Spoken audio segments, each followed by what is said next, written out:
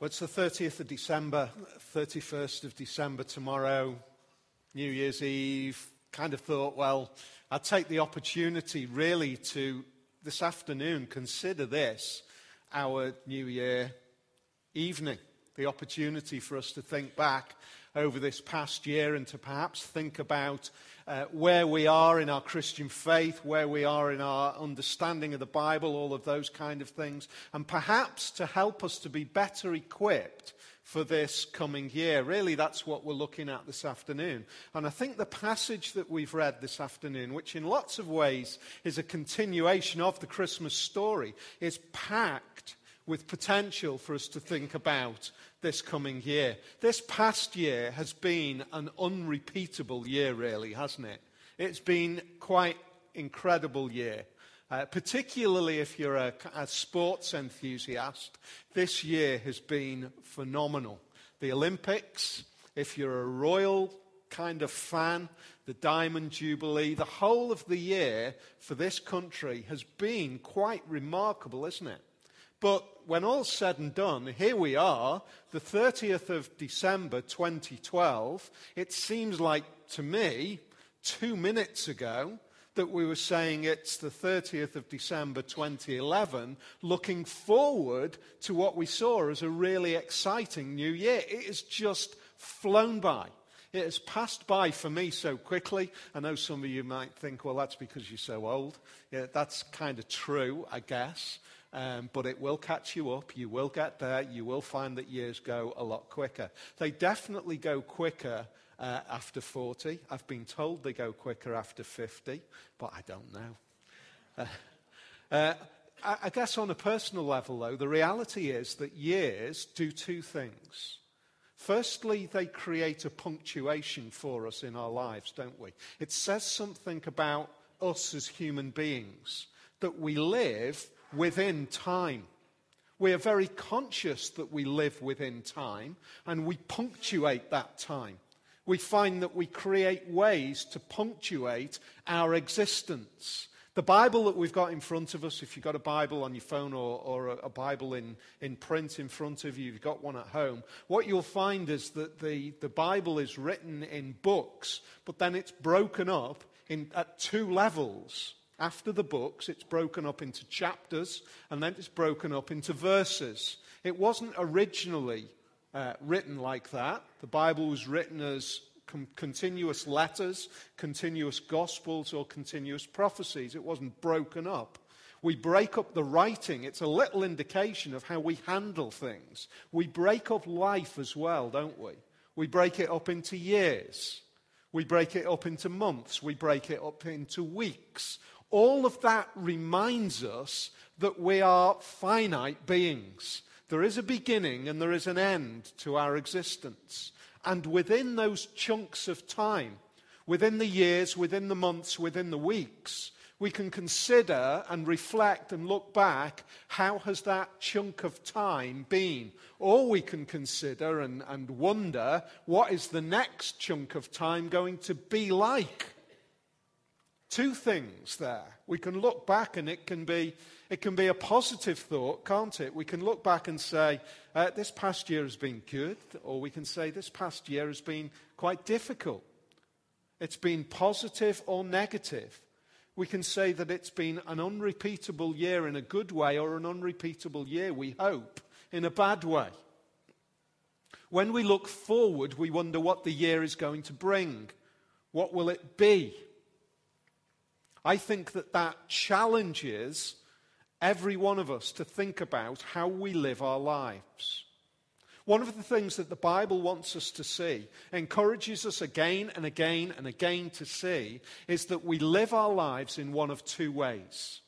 We live our lives either very conscious that we live in the sight, in the awareness of the God who made us. So we can live very conscious of that. Now, even within that, there are two ways to live. We can live very conscious of that, living knowing that we live in the face of God who made us. And we can live rebelliously against that, or we can live embracing that idea, or we can live as though that God doesn't exist. So really there's two ways. This little section that we've got really captures those two ways of living, the positive and the negative. And really, as we start 2013, the challenge, therefore, in the light of that, is inevitably, how are we going to enter into 2013? Are we going to enter into 2013 conscious that we are living, very clear that we are living in the face before God? Or are we going to enter into 2013 living as though God doesn't exist? I think the fact that we punctuate our lives gives us opportunity to challenge ourselves, to question ourselves. I am on the brink, you are on the brink of a new year. Now, we hear all of the New Year resolutions and all of that kind of thing. It's the time to have shares in gyms and to sell them around about March. Actually, that's the wrong way round, isn't it?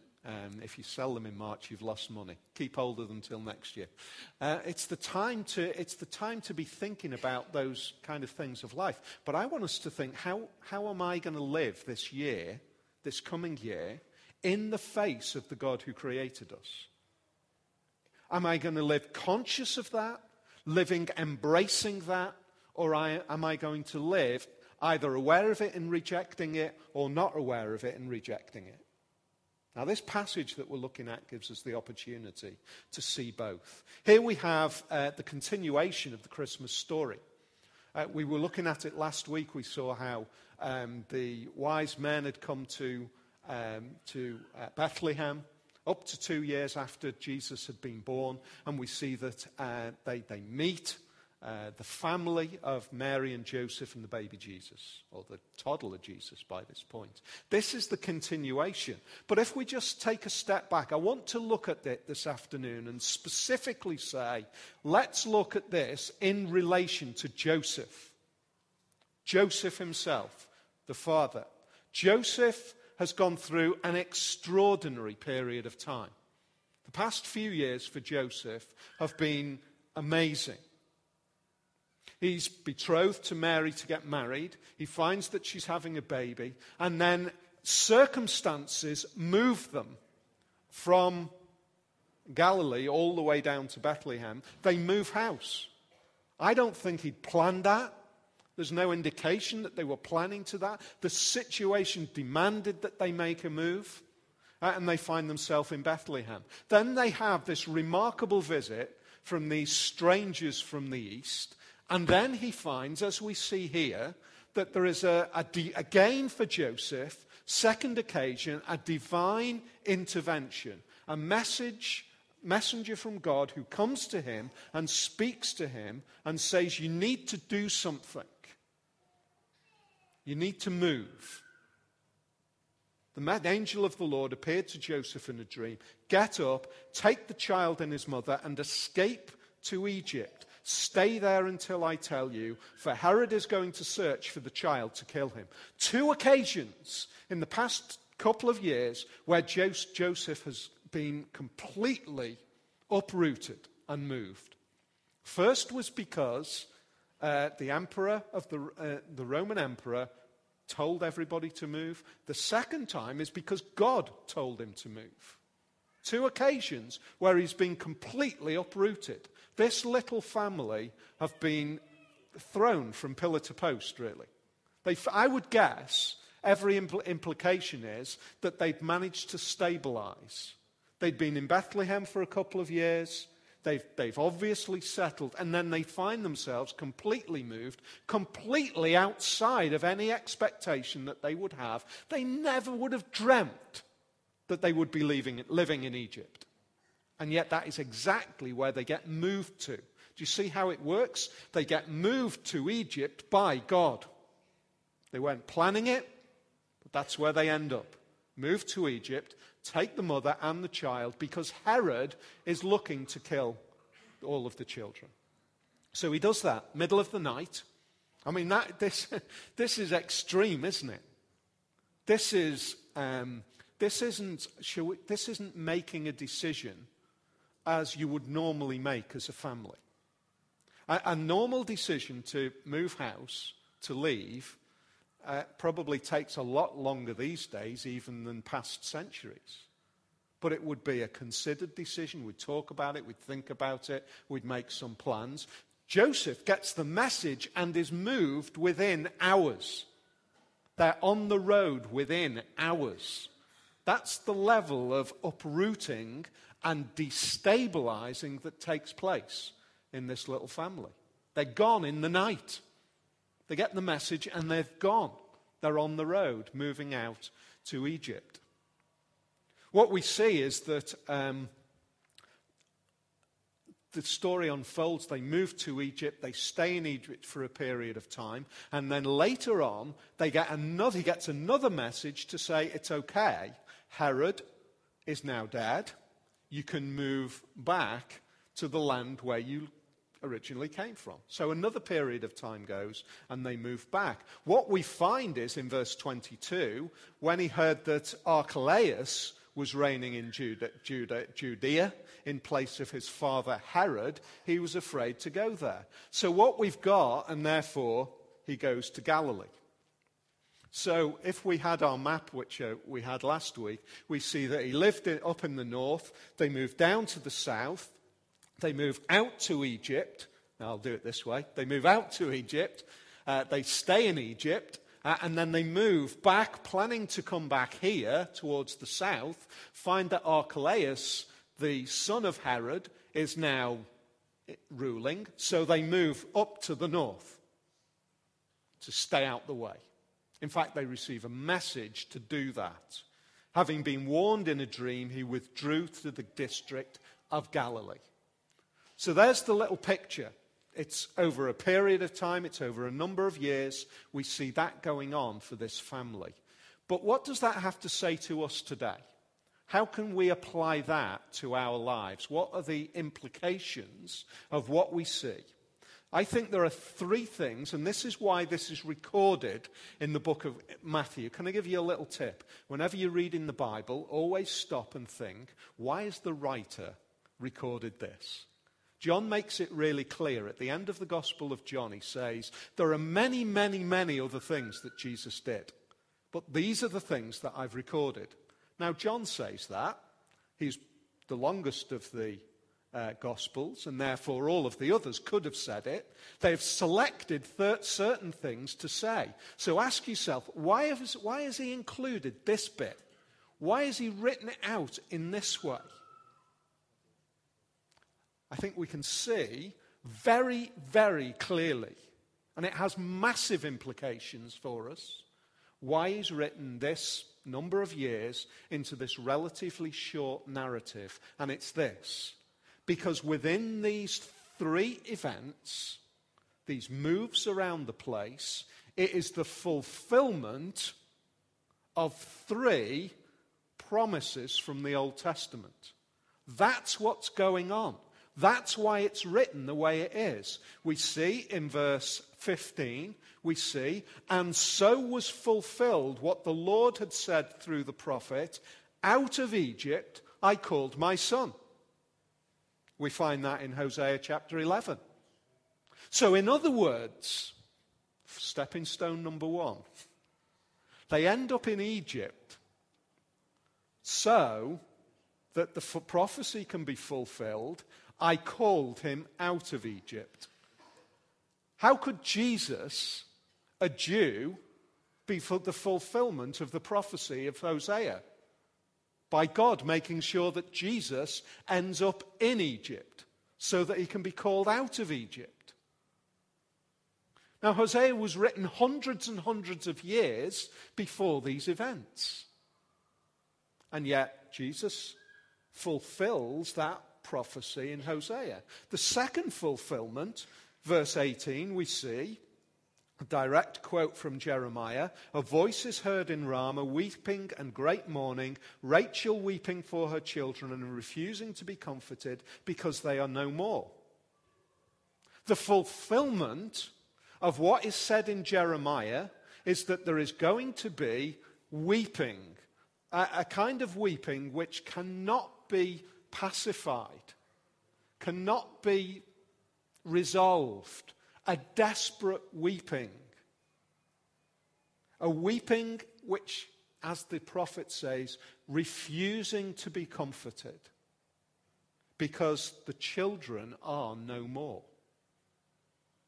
In other words, there is a prophecy in Jeremiah, again hundreds of years ago, to say that there is going to be an astoundingly awful, desperate, painful occurrence.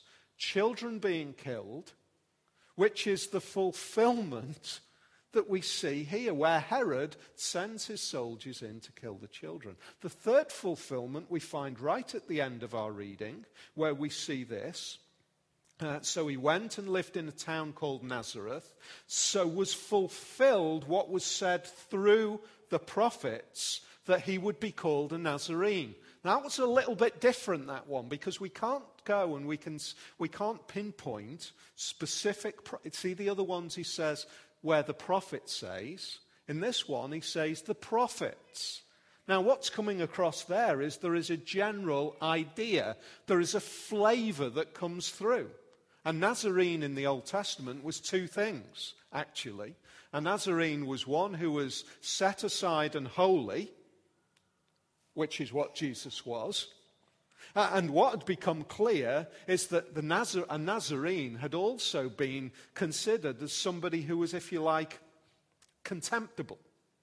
Somebody who would be kind of an object of contempt. It was, if you like, it was slang for somebody who would be poorly thought of. And that is exactly what Jesus fulfilled. He was both of those. Set aside and holy and poorly thought of. Isaiah chapter 3, we see that specifically that he will be despised. He will be thought ill of. And that's what we see. Now, if we take those three things, if we take those and we say, right, okay, out of Egypt, we see weeping in Ramah, and we see that he's going to be a Nazarene.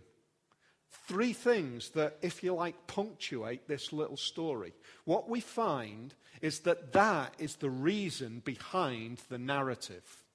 That's why it's being said. In other words, all of these events tell us what? God is in control. God is behind it. Now, as you and I enter into this next year, I would suggest that each one of these three events have the potential to help us and to equip us as we enter into this coming year under the big umbrella, God is in control. First one we see is this: out of Egypt I called him. So in other words, for Jesus to fulfill that prophecy, he had to end up in Egypt to come out again. Do you ever wonder what's going on in do you feel as though life is just out of control? You don't know what's going to happen next. You don't know why, perhaps. I don't know. You might be thinking, I don't know why I'm living in West Yorkshire. As somebody from the other side of the Pennines, that's a dangerous thing to say. You might think, I don't know, how did I end up here? I look back over life and I find myself here. I never expected to be here. Never thought that I would be here. You might actually be saying, do you know what? I never even expected to be in church. What's going on? How has my life ended up in this particular situation? How is it that I've ended up here? How is it that I've ended up living in this community? How is it that I've ended up walking through these doors? How is it that I've ended up in this family situation? Because I tell you what, I had never planned it. Do you think Joseph could say that? Do you think Joseph could say, I never planned to go in Egypt?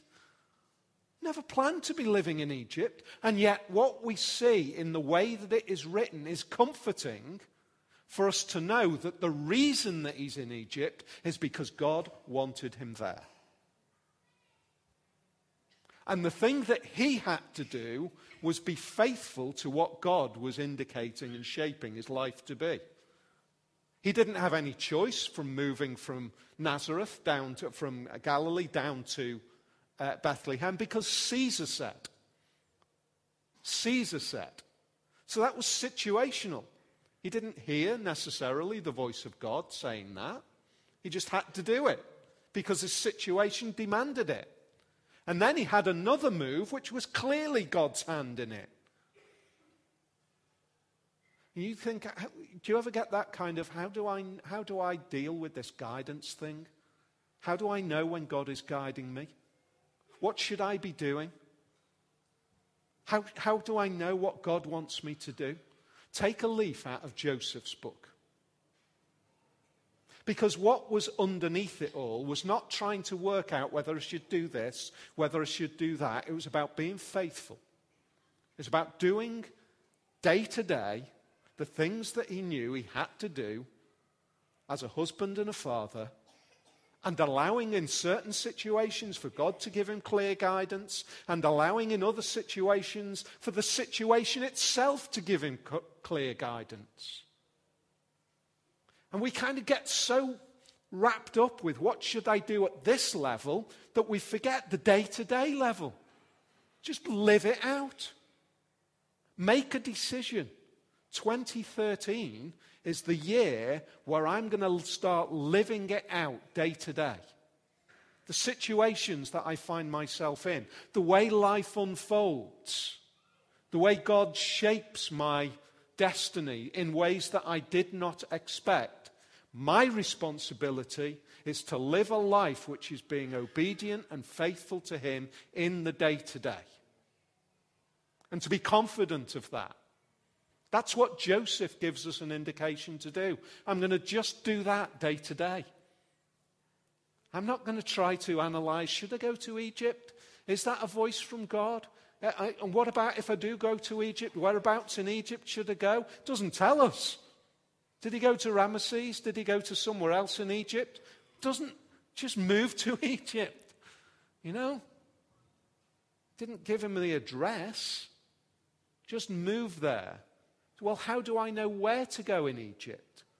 Allow the situation to unfold, but you be faithful today. I think as we enter a new year, if we could learn to do that, to just live day to day, faithful to God, as Jesus said, why worry about the future? The future has got its concerns of its own. Your responsibility is to live today. Allow the future to take care of itself. It's clearly what Jesus said. That sounds like a peaceful way to live. But it also sounds like a way that is living, trusting in God. Doesn't it? Because our tendency is to say, I need to have it all mapped out. Because if I don't have it mapped out, I don't know where I'm headed. God knows where it's mapped out. You just live today. That doesn't mean that we abandon and become kind of like a hippie community that doesn't worry about anything. Of course not. We do basic stuff, and we make the decisions that we make. We see it with Paul. He tried to move in certain situations. He allowed the door to be closed. He allowed the door to open. He does all of these things, and he allows God to shape his days. It's the first thing that we say. Second thing I think we can see, so out of Egypt gives us a kind of an indication of how we could live and allow God to guide us. The second one, and this is a massive issue. In fact, as you read this story, this might have been a problem to you. As you read it, you might have said, well, that sounds to me, when I see that second little indication that there is going to be weeping in Ramah and that there is going to be the slaughtering of children, and that is so that the prophecy can be fulfilled, that sounds like God is saying that is a way that it's going to be fulfilled. Therefore, God's behind that slaying. Nothing could be further from the truth. Do you remember right at the beginning I said this little section, I think, gives us a way of understanding how we live our life. We can either live embracing obedience to the presence of Jesus, or we can live rebelling and fighting against it. Herod lived rebelling against the presence of Jesus. Let's make sure that we keep that in mind. Herod the king, the leader of God's people, the man who was surrounded by scribes, church leaders, or temple leaders. He was kind of immersed in all of the Old Testament promises. He had all of that to hand. He even asked his scribes to tell him where the promised one was coming from. And they said Bethlehem, and he made the decision to try to kill the presence of God. He made the decision to slay the Messiah. He made the decision to rebel against the presence of Jesus. And yet, even though he was rebelling against the presence of Jesus, at the very same time, he was fulfilling exactly the prophecies that God had made hundreds and hundreds of years ago. Isn't that remarkable? Isn't it remarkable that God can work and can be behind the situation, even though there is direct opposition, even though the worst situations are unfolding, even though there is hatred and animosity towards Jesus, and yet behind that, it does not distract from God's plan. I don't know what all of your situations are, but in a room this size, with a gathering of people this size, I am convinced that some of us will be looking forward to the next months, with a degree of fear.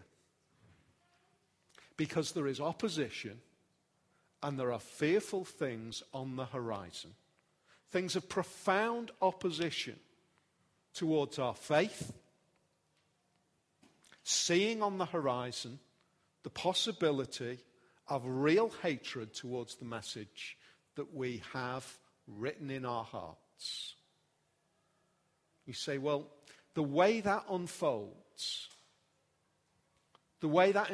in my life, whether that is by what people are doing or whether that is because of situations that are unfolding, the mess of the world that we live in, you know, the way that life is working its way out, it is filled with fear. I don't think Joseph left and heard about, as he would inevitably hear about, the slaughter and thought, phew, glad I got away from that. I would say that Joseph would have been profoundly moved. He would have been heartbroken. Okay, because God had intervened, because God had worked in a remarkable way and taken them out of the situation, it doesn't detract from the reality of the opposition. And yet God was working behind the scenes in every situation.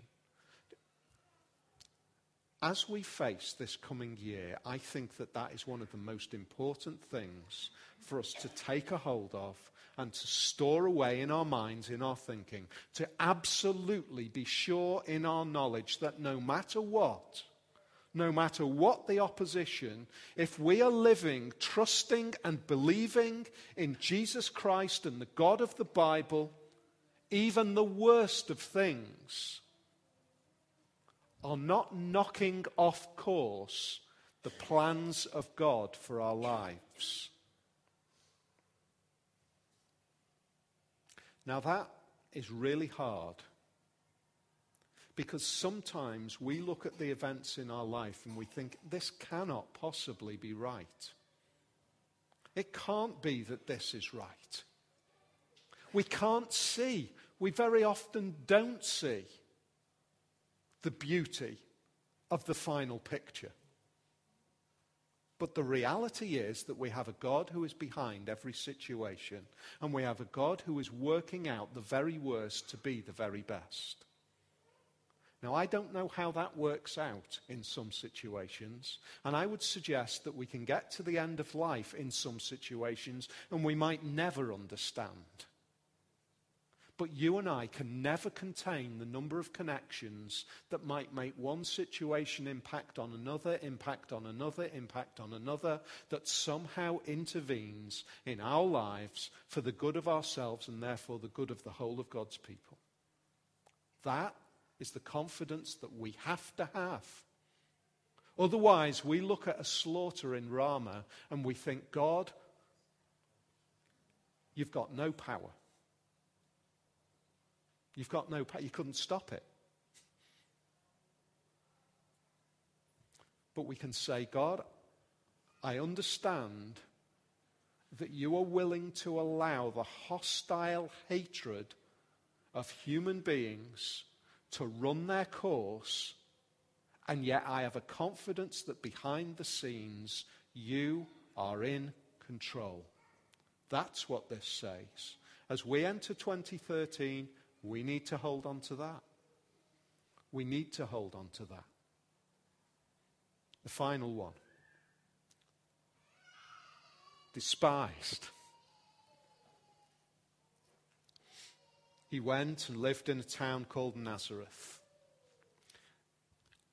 If you were a first century Jewish reader, you read that sentence, he went and lived in a town called Nazareth, you would think, are you kidding? Really? That is so Bible for us, isn't it? We read it and we think, oh yes, Jesus came from Nazareth. The reality is, you would read it and you think, and I'm not going to use any places because I'm going to get myself into massive trouble. You'd say, you're kidding, he lived there? He really? No, none of you will know it, so I'll say it. When I was growing up, I lived on the Wirral, lived in Eastham, and it's kind of like saying he lived on the Mill Park estate. Are you kidding? Really? Jesus came from that place? Later on, we find that is exactly the reaction that Nathanael has when Philip speaks to him about Jesus. He says, I've found the promised one, Philip says to him. He's come, he's arrived, you need to come and speak to him. He's come from Nazareth. And Nathanael's response is, Nazareth? Can any good thing come out of Nazareth? Are you kidding me? How can that help us? I think it can help in this way as we enter 2013. When we think about the things that we hold on to as beautiful truths, things that are important, things that are valued, and the world that we live in looks on and thinks that's just trash. It's just rubbish. It's just pathetic. When we think about the idea of the message of the gospel just being completely disregarded, we are not in a different place to where Jesus was. In fact, Jesus came and he came from the worst of the worst, the kind of the pits. And he said, I will come from there. I will place myself in that situation, so the reality is that none of you can feel that I am ever superior to you. None of you can ever feel that I am superior to you. That is at least what it says. And secondly, it says, you must expect that my message is going to be disregarded. It's going to be trampled in the muck. It's going to be considered as pathetic and insignificant and worthless and all of those kind of things. Don't worry about it. Don't worry about it. It's lasted 2,000 years. It's faced immediate persecution in the first few hundred years. It's been attacked, it's been abused, it's been hated throughout the world. The message of the gospel has been seen as that comes from Nazareth repeatedly again and again and again and again. It's seen as useless. And yet it continues. And it has not stopped. And it is still changing lives. And it is still seen that something that seems worthless is valued and is loved and changes human beings at a profound, deep level. You might be sat here thinking, just coming to terms with this message of the Bible. The moment, I think it's a bit off the page, to be honest. It's a bit ridiculous. It's a bit out there. It's a bit old-fashioned. It's a bit out of date. However you might think. The reality is, that is just like saying it comes from Nazareth. It's just meaningless, worthless. And yet Jesus, who came from Nazareth, has changed the world like nobody else. Not because of some clever manipulation, but because of what we see here. Because if Jesus is the fulfillment of promises down through the centuries, made over hundreds of years, he is not just any other human being, is he? He can't be. That's the claim that this little section is making. The uniqueness of Jesus, the person that he is, the presence of God in this world, even though he looks worthless, is of incomparable value, even though he comes from Nazareth. It didn't matter to him, and so it shouldn't matter to us. There's a whole load of talk around at the moment about all of the things that are being dismantled in terms of our past and our heritage and all of the things that we hold. You know what? Don't worry about it. This tells us that God's working behind the scenes, however it works out. He's got his hand on it. We've not been forgotten. We've not been left behind. We've not lost something. God is behind it.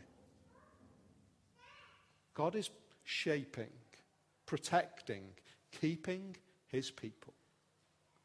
Those are the kind of things, I think, as we enter into 2013, if we can hold on to those, if we can say,